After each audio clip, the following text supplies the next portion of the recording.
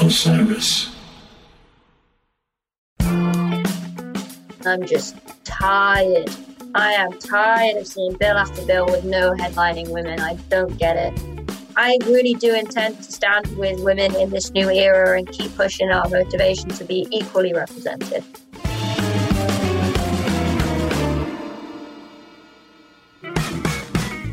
Hi, this is Maggie Rose.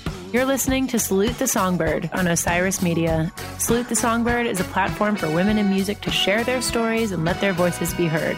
And everyone has a seat at the table.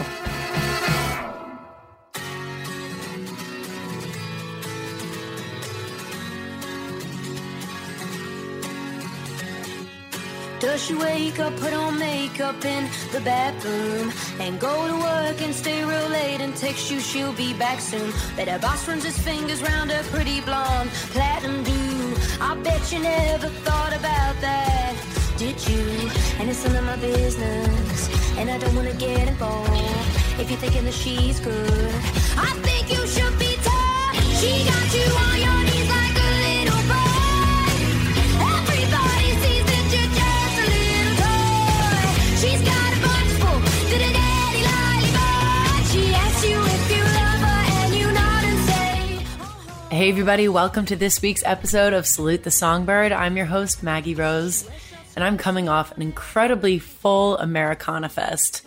I got to sit on two different panels with Jeff Fasano, the photographer, and also Kevin Cassini, the attorney, where we talked about copyright law. I got to nerd out a little bit. I was in a handful of shows. I did a showcasing show at the Cannery Ballroom, along with a rooftop show at the Westin Hotel. And I also jumped in for a compilation show called 1971, where I sang Carole King's I Feel the Earth Move. It was so much fun. And in addition to all of that, I got to put together an editorial spread that I was the feature for Bellow Magazine that's coming out soon. I can't wait for you to see it. So your girl is tired, but this should put some pep in your step because we're talking to the incredible Jade Bird. she wears short skirts so you don't ask her if you can check her phone. Talk about Jade Bird is a young artist with an old soul. Her music is confident, her voice distinctive, and in this episode we talk about how she developed her sound and songwriting style. We talk about the pressure to constantly be working and putting out new music, about where she gets her inspiration from, and the ever-present distraction of social media and how it can adversely affect creativity. She's an artist who's incredibly self-aware. She tells me about why it was so important to her to figure out how to write songs on her own without a collaborator, and how her songwriting style has evolved as she's grown as an artist. Jade Bird is a singer-songwriter with a powerful voice who offers a winsome mix of folk, pop, and rustic Americana. While she was still in her teens, she joined the roster of influential indie Glassnote Records, which released her self-titled chart-topping 2019 debut album. Working with Grammy Award-winning producer Dave Cobb, she delivered her follow-up, Different Kinds of Light, in 2021. This quote that gave Taylor guitars because it describes her well. I'm a tiny girl, and people assume I'm going to have a pretty, soft voice. I've always thrived from that because it just means I can show them I have a set of lungs on me. Well, I can attest after speaking with Jade Bird that not only does she have a great set of lungs on her, but she has a fantastic artistic brain. So let's get into it. This is Jade Bird. I think people wanted me to be country. I don't mind Americana anymore. I think Americana is just like, it feels to me like songwriters, like they're my companions. Like I would love to be up with Brandi Carlile, like some of my favorites like Lucinda Williams, like they're my heroes. But country's hard because it's even now quite a male space.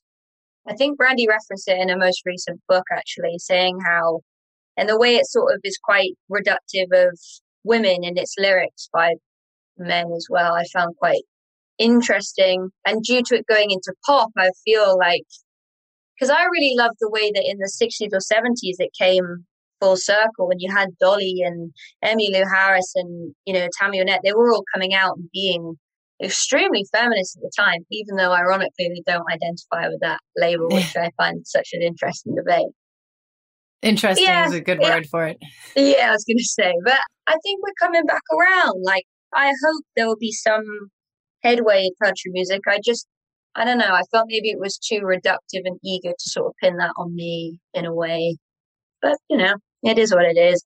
I think it's when you're young as well, when you're trying to find your sound, people might be able to take note on that and be like, just because I wasn't sure where I was at, but I've always made music that I enjoy listening to, which is such a varied playlist of stuff, you know? I think it all fits so comfortably together with your sound, though. There is folkiness and even punk elements to it, soul, R&B. It doesn't feel affected. It feels like you. But I know I've dealt with this challenge of it being nearly impossible to course correct when you feel like the perception being cast about you is not in line with where you want to go, and you take it. And it's interesting for me to have heard you say that, because the first time I saw you perform was at the Americana Honors and Awards ceremony in 2019 at the Ryman, and it was just you and an electric. And it was awesome because I could imagine all the production without hearing it on stage, just you and your incredible voice and this guitar. And it fits. And I think it's part of this conversation that's ongoing about the evolution of what Americana even is. And some people are traditionalists and they don't want it to change, and others are making room at the table to be more inclusive. And I feel like we just kind of figure it out on our own without worrying too much about the marketing angle. Well, that's why I always admire people with like 10-year-long careers. Like I look at PJ Harvey, I look at Tori Amos, I look at, you know, even Radiohead. Like nobody's really all there on their first record. You know, like Alanis Morissette had a whole career before Jagged Little Pill. And I find it a lot healthier to admire people with that sort of trajectory. You know, again, to mention Randy Carlyle, because overnight success is actually quite limited, I find, in the span of people's career. And I've never really had ambition for that. I've had ambition to be a songwriter for the longest time I possibly can. So I think for young artists, it's a lot more healthy to look at people who've had that trajectory as opposed to like, you know, certain people who are like flash in the pan that press likes to shove down our throats and be like, loves the magic of it, which is great. You know, I'm not by any means saying that's a bad thing. I'm just saying I wish we had a more healthy narrative for young artists when they're coming up. Absolutely. And a more healthy narrative for long established artists as well. Sometimes because you've been doing this for over a decade, people think that you're damaged goods. Or Brandy's such a great example because she had a lot of success even 10 years ago, but now she's, I feel like, just this fully fleshed out artist that people have a really intimate understanding of, because we've been able to see her sustain and keep delivering and being consistent while evolving her sound, working with Dave Cobb, which I know you've been doing. And second record. I mean, I think people like Dave are such allies to people in music, and especially women in music, because I mean, that guy doesn't make you feel like there's any clock when you're in the studio.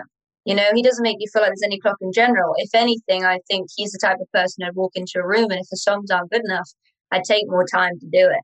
You know, I'd take more time to write. And I think the weird thing about the pandemic was it gave me, you know, probably the 3-4 months extra to finish my album. And I wrote 8 of the songs in the extra time that I wouldn't have had if there hadn't been a pandemic.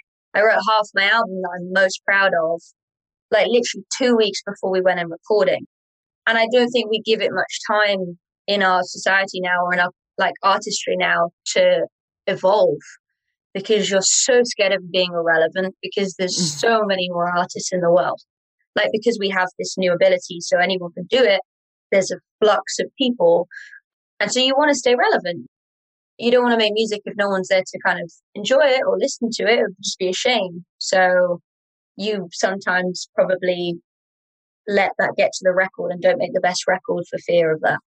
Yeah, nothing's a creativity killer like feeling like you're under the clock. And I think that's also the accessibility that we were touching on earlier about social media and this pressure to just constantly be putting out music and doing something and appearing to be busy, or else that means that it will translate as us not being successful or in demand. And like, you have to fill up the well, and you have to work with someone who's going to collaborate with you and allow you to really extract the best production that you can. And these are precious songs. Exactly. And I think it would be fine if normal life allowed you to fill up the well. I think it would be fine if, we weren't so attached to like the age old boomer argument of like, phones are bad. But like, if we weren't like being hounded by other people's visions, which is in effect what a phone is, it's in effect what social media is. For all its negatives, you are seeing people's visions. But sometimes you need space from that to ever get your own or to carve your own. I have to go to such an alien place to write or record. I can't write at home. I can't write on my phone. I have to just go for 6 to 8 hours and be in my own brain to work out what it is I want to say and if it's worth saying and cut things down. And unfortunately, having a handheld device that is exposing you to people's visions 24 hours a day, I don't think that's the best creatively. But, everyone's different.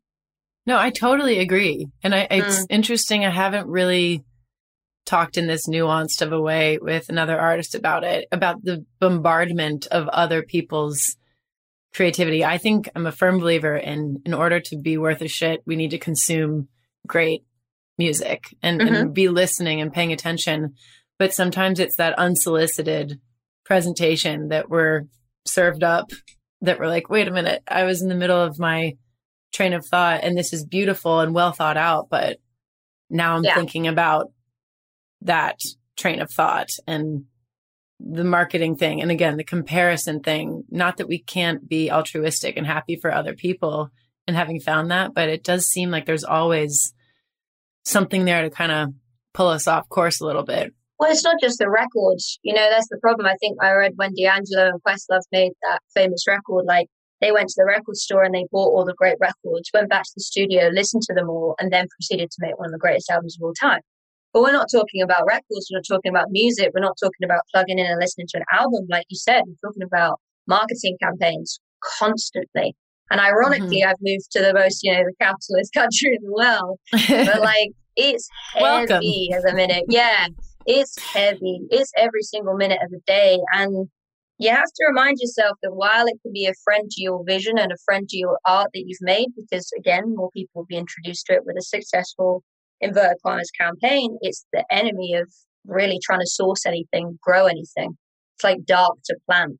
It does feel Black Mirror-esque. Yeah, Black Mirror-esque in the sense that it's like subliminal messages just kind of flashing across our screens all day long. And I have been a little bit more gentle in approaching my curiosity about like, why did I just have a mood swing? And I can usually attribute it to something.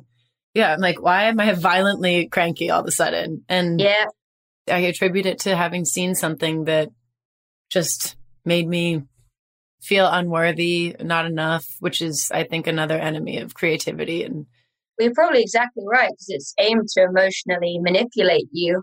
And the whole point of music is to be able to emotionally manipulate yourself into feeling better. That's why you write, like to feel better or to get it out of your system. So the two comparisons are both coming at you.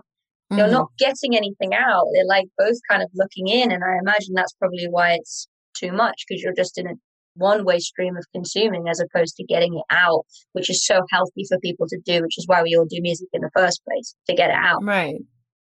Well, you were saying earlier about how your writing process is pretty insular, and I read that you don't really like to co-write. You like to write everything by yourself. And I think that's really tremendous, especially in circles where like it's clear that you're a good collaborator when it comes to putting the record together. You're working with all these talented people in the studio, but why is writing songs by yourself so important to you?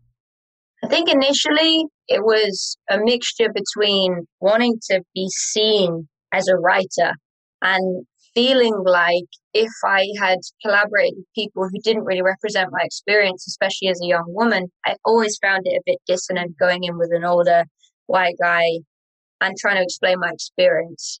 I just found that dissonant. I found it very hard. I found it quite musically violating. I didn't like it, to be honest with you. Maybe that's because I didn't find the right guy.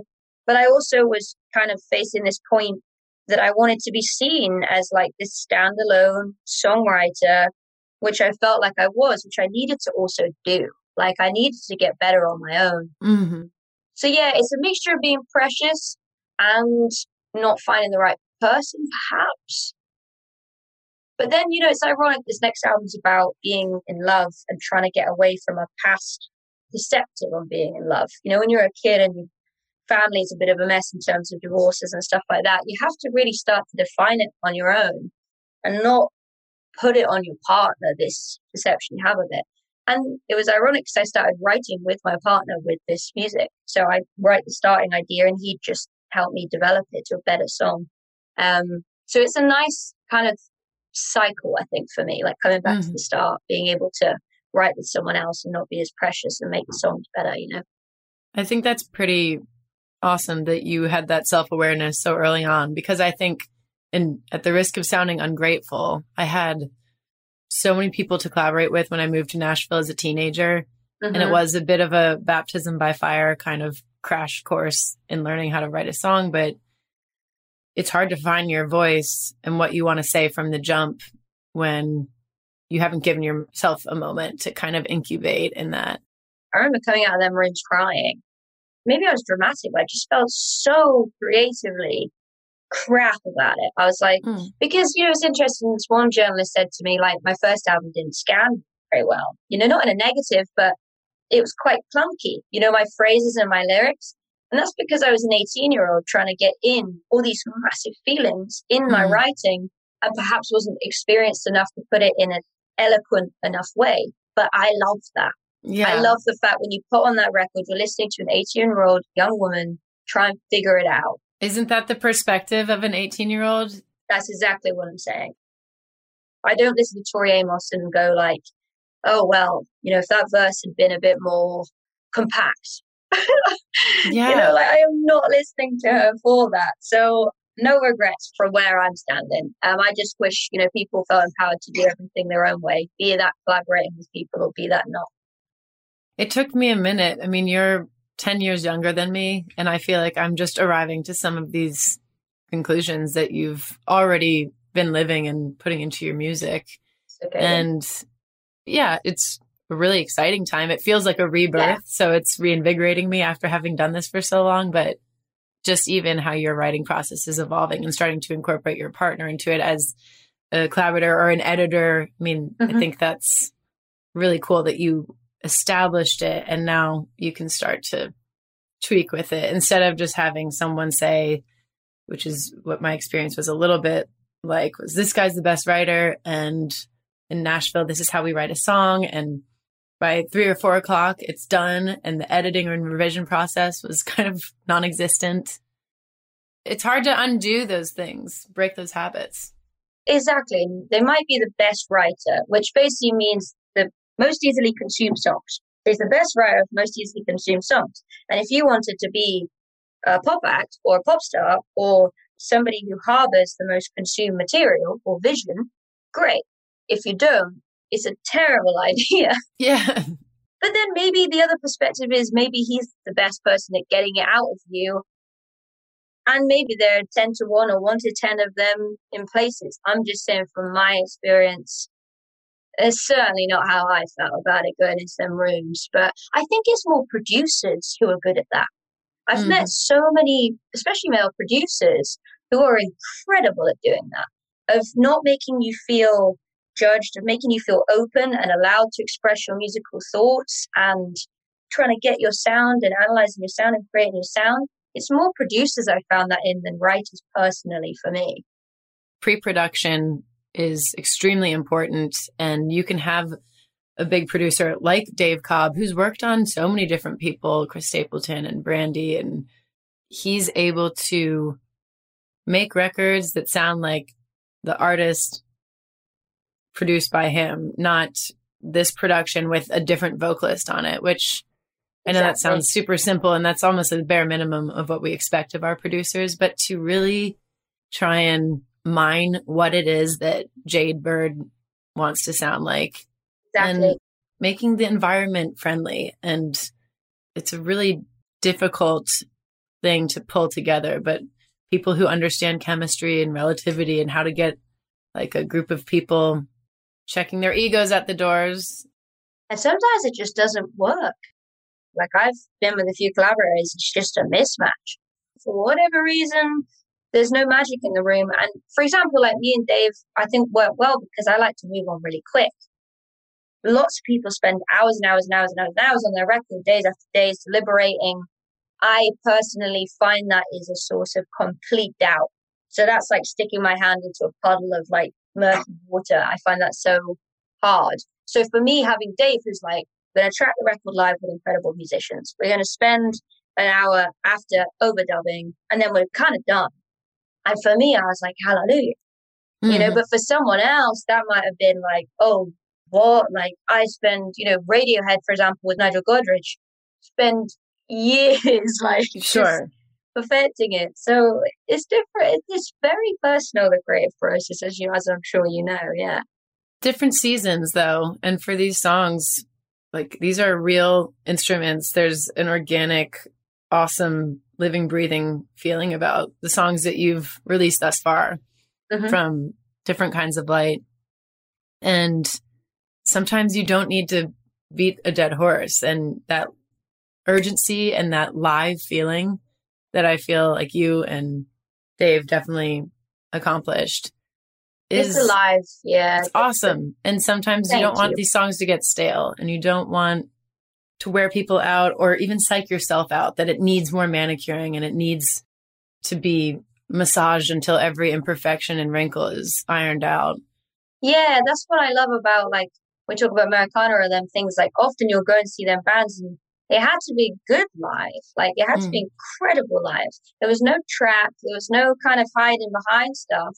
And I thrive in that environment because it's like the pressure, you know, you want to be as good as your idol. So you've got to beat yourself up to like be that good. It's like, it's a whole thing. Like, and then you win because then you get to capture the audience's attention. You get to capture the hearts of your audience. And it's just like this incredible, it's honestly as fun as a game. Because you're just like, you're great, you take it out on the road. People might not like it. You got to convince them. I mean, it's really fun. Like, I live for that. I live for the fact that people don't just like you by, I'm not one of these people who believes like, I show up so they should like me. You know, I'm like, I'm show up, I'm going to give them the best show ever, and then hopefully they like me. You know, that's kind of how I feel about it. It's an open dialogue. It's not this closed dialogue. I'm not into that. Well, I think that is what will allow you to also lead a sustainable, long career is your work ethic. And what you said earlier, there are so many artists out there. There's so much noise to cut through that we got to put in a little bit more elbow grease just to have these kinds of careers, taking it direct to our audience, and now having that as a resource again as our A&R, and knowing that we don't have to decide on our own if this is really good or not. I always need the audience to kind of validate what we're doing. I feel like that's my compass, and I've been without it. And it's hard, yeah. You're like putting out a whole record and no one's heard it. It's not road tested, and you're just like, oh, you know, like I found it the hardest thing deciding on what singles to put out, because I'm just like, don't know what goes down well. I don't know if I've got duds. All I'm going on is self-belief. I think it's actually probably a nice rare situation that might prove quite fruitful because I've made whatever I want in a weird way. I've not cut something because it's not gone down well. I think it's a good song that's going on there. But like you said, it is strange because I grew up testing every song on my first record with an audience. So it's going to be interesting. Well, I think you said it could be an opportunity, and you offered a little insight into how you wrote your title track for this album and how being in Japan was an incredibly inspiring time. You were away from everyone and anything that you'd ever known. So it kind of makes sense to me that you're putting this album together and sequencing it, not having toured, given how introspective these songs appear to be, or I anticipate them to be, given how you've spoken about the record. So it's kind of cool that you've been able to do all of this in your own space, being totally autonomous. And it's ironic you say that, because I think the strange common thread with this phase of my life, being 23 and not kind of as young as I was, like, I think it's actually being able to put others first. I think this album is a lot to do with exploring somebody else. be that fictional character, or be that my partner, or be that someone who doesn't believe in themselves, or trying to extend empathy. And I think when you're young, naturally, it's all about you. I think when you're 18, you're like, me. And I think it's a natural instilling of just like, I don't even know why, but this kind of self-centeredness. Maybe it's a healing thing. You know what I mean? Like if you had bad experiences with others when you're young, go in, or at least probably is for me, but it's so nice to be able to not be like that as much anymore, and to be thinking about others. And my writing has improved mountains because of that. I always said it, to be a great songwriter, you have to have a shit ton of empathy. Like if you're, writing a book, you want to be on the shoulder of the character. You can't do that if you're so obsessed with yourself. So I'm so proud of developing as a person over the pandemic, and therefore by proxy a songwriter, I think. And it doesn't read as self-centeredness to me at all. It kind of seems like someone who's realizing their place in the world after having toured extensively as you have and played all these festivals, and being in a place that's completely foreign, realizing how small you are and our connectivity to one another through music. That's sort of how I read that, like just feeling out of place, all of us feeling collectively out of place during this time, identity crises. Yeah, which can be good to reset, I don't want anyone to go through any trauma or pain, and this time has been horrendous for people, and sometimes to the demise of mental health. So I want to be careful about saying, it's good for everyone to grow, because it might sound a bit patronizing. I think I just don't take people for granted in my life. And even though I didn't want to, and I've never been the person to do so, I think sometimes unknowingly you can fall into a trap when you're so busy and trying to make it and trying to make it all work and be a workaholic and that kind of thing. So, yeah, like I said, I'm happy with that change. Yeah. Well, looking at your social media, it's pretty cool how you've minimized it to just zoom in and focus on what is happening right now, which is the release of this record in August, and sharing insight behind each song as you're going to do as we evolve in revealing the track listing. Yeah. It's really cool to see your fans engaging with you in a meaningful way. You showed us the cover of this record, and I looked at some of the comments, and first of all, your fans are very intelligent. One person commented, like, did you get inspiration from this installation artist? Because they use these warm tones for healing and light. And you were like, I did not have that intention there, connecting with that specific artist, but those are all the things I was trying to achieve with this. The clothes and the minimalism of it kind of reminds me of Japan styles. So it's just like this artist who knows who they are, with fans that seem to really be paying attention to everything that you're doing. Even the ticker of the letters as you're revealing the track listing, watching people try to figure that out. And my theory was that it looks like a train station where all the letters are changing. Yeah. I think what's really important for people, especially, like I said, young artists, to understand is there's so many people behind all of that. There's a team. There's so many people I respect and love with all my heart working with me on them things and bringing my visions to life. And so that's why I think it looks like it adheres to such a great image. It's like the creative director I was working with, Liz Hirsch. She heard me. I put on my Pinterest like apocalyptic yellows, like these big light installations. Like, I really loved all that stuff. And I turned up to the shoot, and you know what?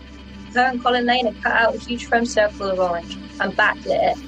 It was just this amazing moment for me of being like, I feel so heard in this moment. I feel like all my ideas have been so heard, which is an incredibly fortunate position to be in.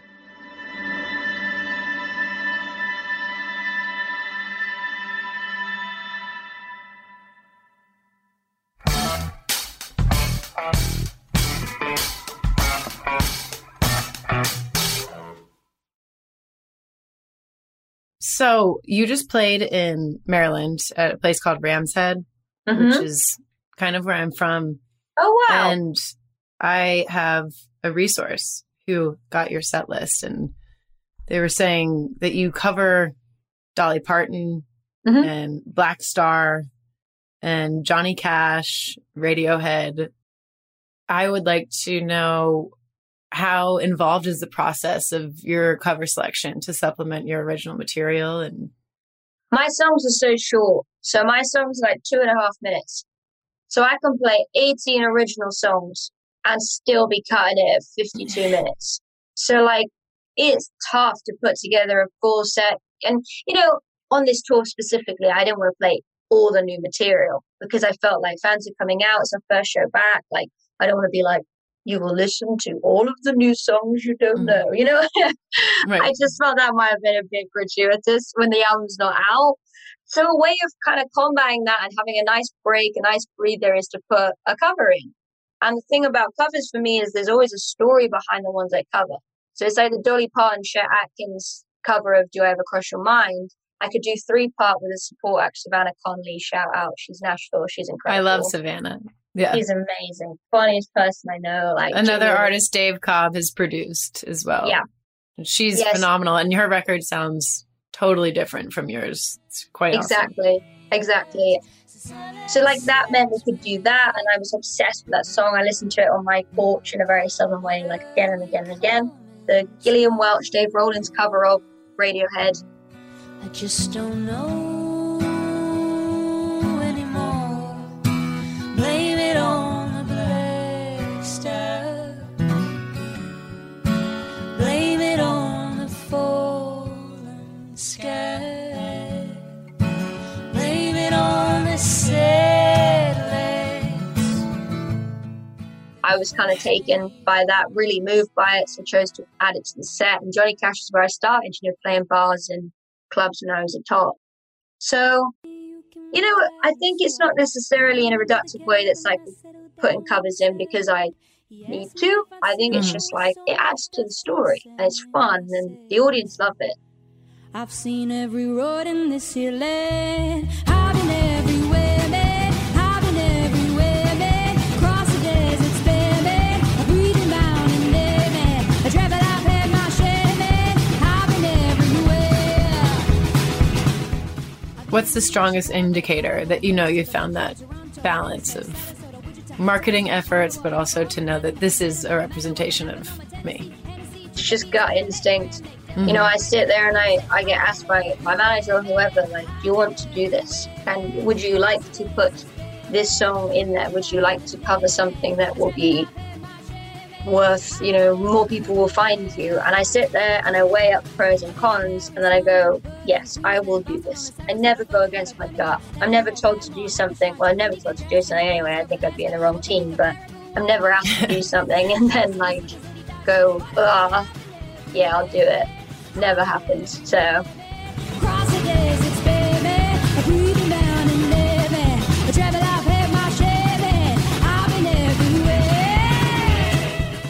Where were you when I was 19 years old? I needed you to be like my big sister at that time. Oh. It was also a really different environment. I approached my younger self with a lot of compassion. You have this song on Jadebird, your self-titled album, that's called 17. That I love because it just really captures that compassion for our younger self and how everything does seem clunky and and you're vulnerable. Like the biggest thing I've learned when like looking back at myself, like when I've been young, you know, in a kind of therapeutic situation, like you're extremely vulnerable. And I went through my vulnerable years thinking I was a hard ass, thinking I had to be a hard ass. Like there was a lot of tough upper lip, like getting me through it all. And, you know, it hurts. And I think that's why my songs came out like they did, despite being so young. There was a lot of pain. And there's no easy way of putting that. And there's no easy way of telling somebody that. But unfortunately, like in pain, there's growth just as in happiness there is. And that always just trickles down into songwriting if that's who you are. Stay, let me explain why I act so mean. Don't look away, baby, it's not all that it seems. I'm so afraid that you'll just get up and leave. My heart will break like I'm 17.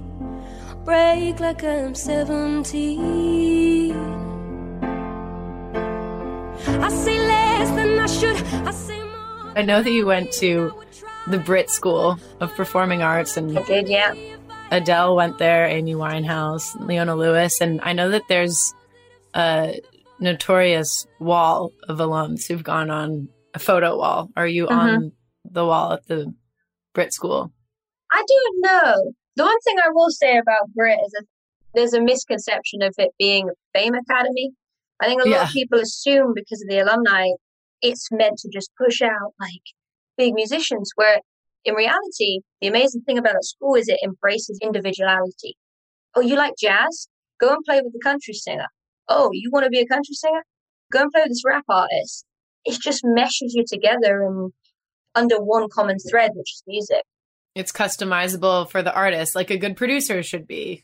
Yeah, and it's also battling ego as well. Because if you're 16 to 18, heavy ego there. I mean, I know from some of the rehearsal rooms, everyone thinks they're the shit, or really doesn't. Right. And then you get in a room and you've got to make a performance work by the end of the year. So it doesn't matter. It doesn't matter how good you are at your thing. Now I've got to go and play Luther Vandross on piano. You know? So it's actually quite brilliant the way they do it. And I have nothing but good things to say about the school for that reason. By no means was it like, oh, you're so great, you're so talented. It was just like, cool. Can you make this work? Can you do this? Can you learn about this? If you're so great, like, which I loved. I thought that was amazing. You've hit the festival circuit. Glastonbury is such a cool notch to have on your belt. And then the festivals that you have coming up, I think it's just really cool to see the diversity with whom you're playing. But Dolly Parton being one of your songwriting heroes, and you guys played the Newport Folk Fest together, and all of a sudden you're on stage with Maren Morris and Amanda Shires, Natalie Hemby, the Highwomen, Brandi Carlile, your huge inspiration. And then Dolly walks out on stage, and it just must have been absolutely surreal.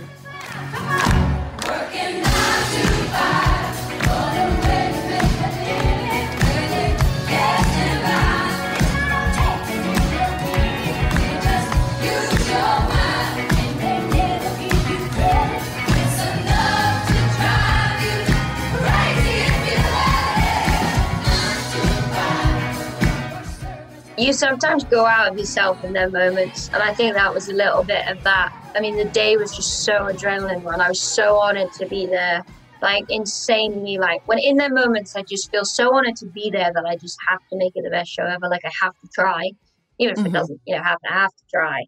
And I remember when that happened, it was just almost like a reward at the end of the day, the fact I got to do that. I was like, I remember her coming in a big, like canary yellow suit with like a big, sequin wagon wheel on the back. Oh, I can see the suit in my mind right now. It was such an iconic moment. Yeah. I mean, the best thing, actually, we sung, I think, 95 with everyone, which was just felt timeless. And then her and Brandi sang I Will Always Love You together, and I was like, moved. There are these moments like that where you try and go outside of your body so that you could absorb as much of the experience as possible. You even want to see what you are doing in the moment. And it just was like a very powerful thing to see the Highwomen and you and this legend on stage at this iconic festival. I mean, that's what it's all about. Oh, that's so good to hear. Like, I mean, that is literally what it's all about. I remember I Get No Joy, which is the one that goes down the well live. It's this really visceral, like, kind of screamy song. I love that song. Oh, it's a good shower, brush your teeth, headbanging song. What do you need? I get no joy. I get no joy.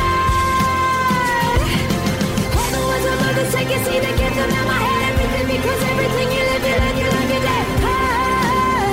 I get no joy. I wrote that because I remember I was getting so numb to playing all day, every day, like playing live.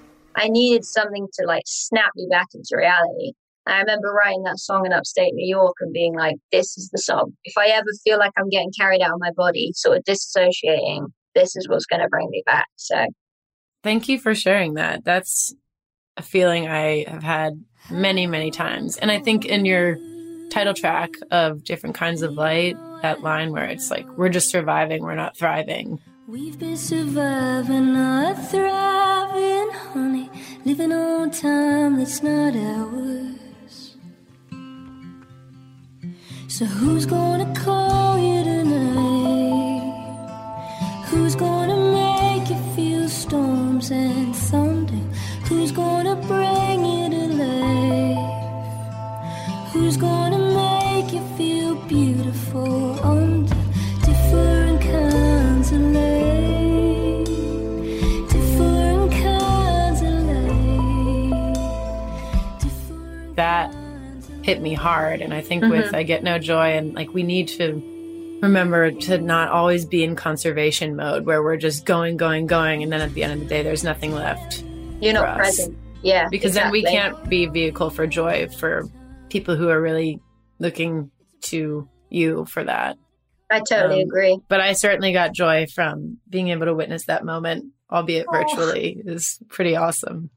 Do you think playing festivals like that, because as someone who is versatility is your brand, I would say, in some ways, by being in proximity to these other artists, is that a way to advance forward by exposing your music to their audience, learning from other artists, and just showing that you are someone who belongs in this space with people who are wildly different? Or it has been, but completely accidentally.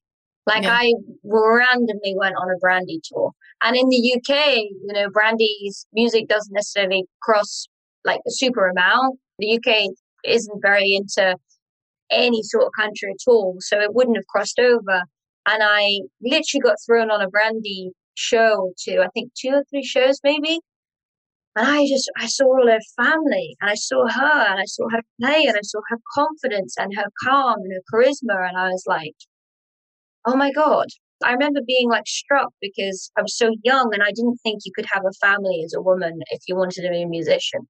I didn't even think you could take a kid on a tour bus, you know, a dog, let alone a kid. And I remember seeing her and being like, oh, so you can? Oh, so it's possible.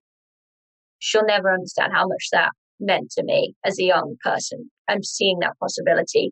And it's the same for everybody. It's the same for when I got thrown up with Hosier, Lumineers, you know, these big support kids. Brent, I just found out accidentally that when I get put in front of their audience, which is associated with Americana, I thrive. Like, talk about surviving and thriving. Like, I thrive in them environments. So totally accidental. All of this is like kind of coincidence and happy marriage, I think. I think festival audiences too are really specially designed, where they want to absorb a variety and get on board and discover.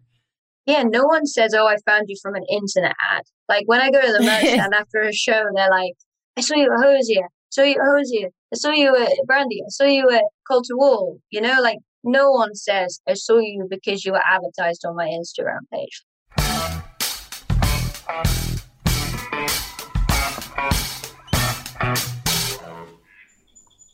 Hey, everybody. I hope you're enjoying my conversation with Jade Bird. And need I remind you, we are speaking with a 23-year-old here, lest you forgot.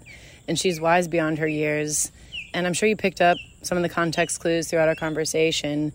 But this took place right before we both were about to hit the road. So she and I had some pretty immense anxiety induced by this whole re-entry period. And she in particular was just weeks away from releasing her new album, Different Kinds of Light. And she conducted herself with poise and confidence. And it was really inspiring to see an artist who, in the midst of all this craziness, knew that she was taking her music and her art exactly where she wanted to take it. One of my favorite takeaways from this conversation was how graceful she is with herself and the process. I love how she talks about her younger self, her 18-year-old self, releasing her debut album. And yes, she describes it as clunky, but more importantly, she identifies that that was the most authentic portrayal of her music and art that she could put forth at that time. She had these huge feelings that were indescribable, and she encapsulated them in her music in a way that only she can. And that reminds me that we can all be works in progress. The bravery of putting forth the best work that you can at this moment in time with the tools in your toolbox is art.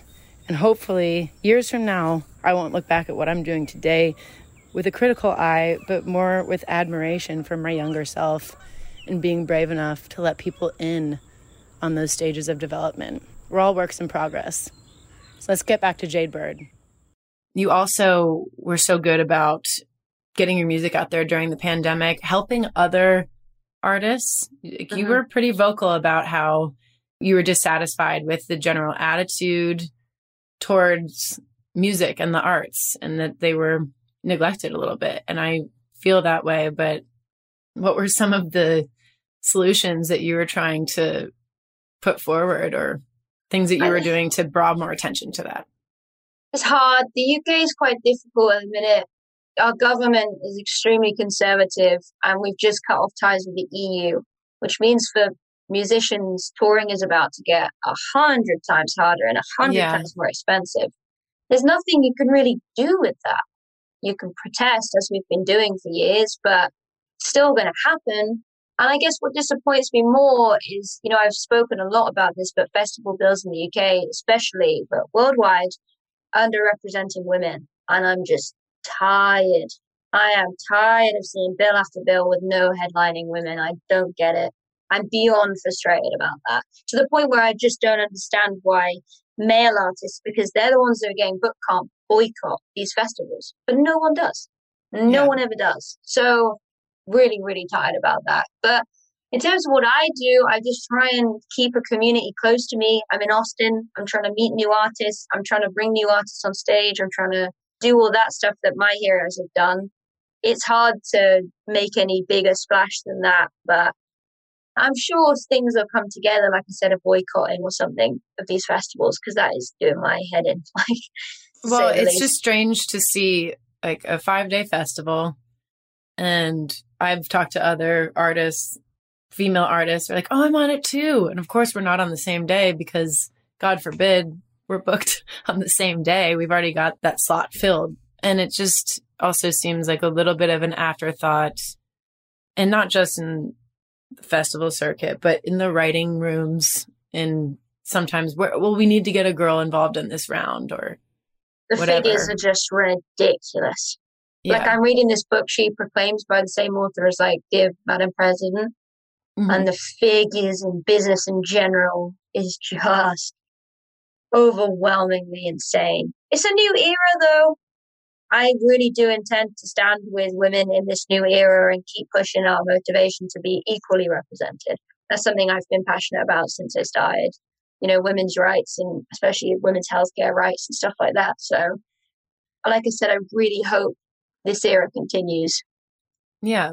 I think you've been vocal about being a feminist, about putting more emphasis on the arts, about mental health awareness. It's really wonderfully intentional. And then even what you're saying earlier about collaborating with other female creators, photographers, making sure that we are just being aware that they are there. Yeah, and every woman has a story. That's what winds me up. Every woman has this. Every woman who is a professional woman, and even isn't like that, but as a professional woman in their workplace, has a story of me of being harassed or not treated fairly, and it always being enough blurred lines through the hands of the males in that environment, so they can't prosecute, or they can't get the upper hand. And obviously, I can't even talk about the people now because for their sake. So I am tired of it, and I will continue through my career to support them women. So you're absolutely right. I'm a feminist. It is really annoying. I don't want to end on a bad note, like a really aggressive note, but it is so annoying. Yeah. Well, I will save you from ending on a bad note, because you already are doing that work. I can see that by agreeing to be on this show, you're doing that. And just this conversation. Oh, thank you for having me on. I really needed it this week. In particular, just because of this re-entry anxiety and dealing with imposter syndrome, and knowing that there's that community out there is so important, which is why I wanted to start this podcast during such a dark time for us as women, as creators. And it's been just an absolute gift. But I've ended every episode on a positive note with the question of what you perceive to be an advantage of being a woman in the industry. Oh, that's an amazing question. Being underestimated, I think, is always an advantage. I think in my career, being young and being a woman, I always felt like I could just smash through whatever people thought I was going to do.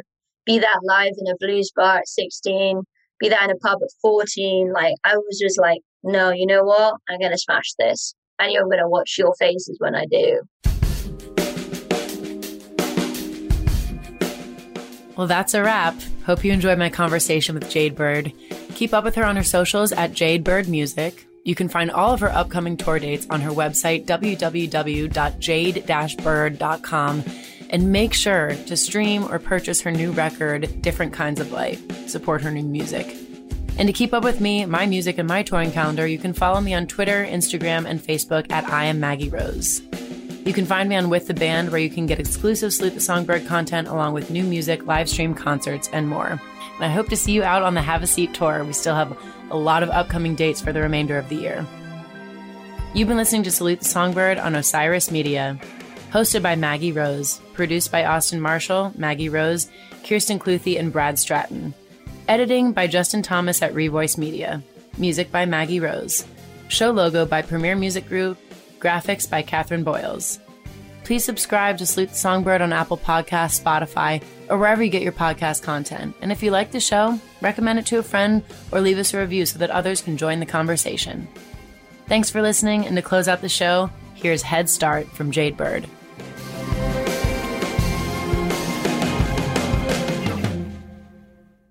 They say I act around you different than I usually do. They say that I've even given special treatment. I deny it, but I can. What you don't seem to understand is I won't just take your hand. I've left signs, but you take no notice. Why is it so hard? Why is it so hard? Why is it so hard? I've given you a head start. I know it goes on easy, but come on. What do you need to see? I'm giving you a head start.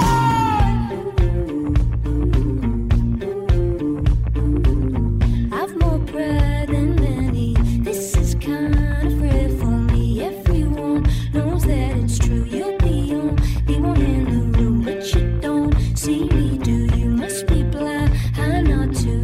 That's alright, I'll keep on putting myself on the line.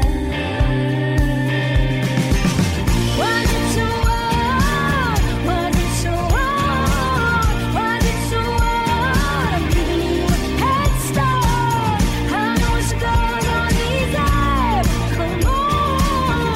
What do you need to see? I'm giving you a head start. Is there a way to get your attention?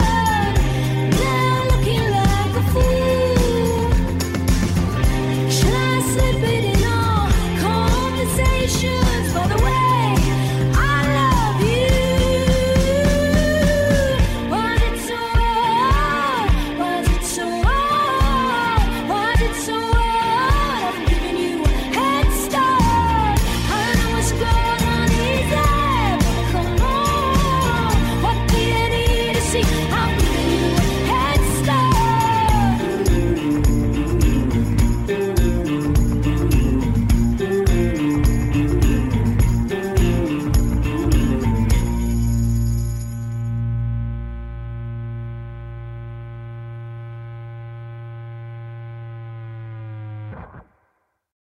Osiris.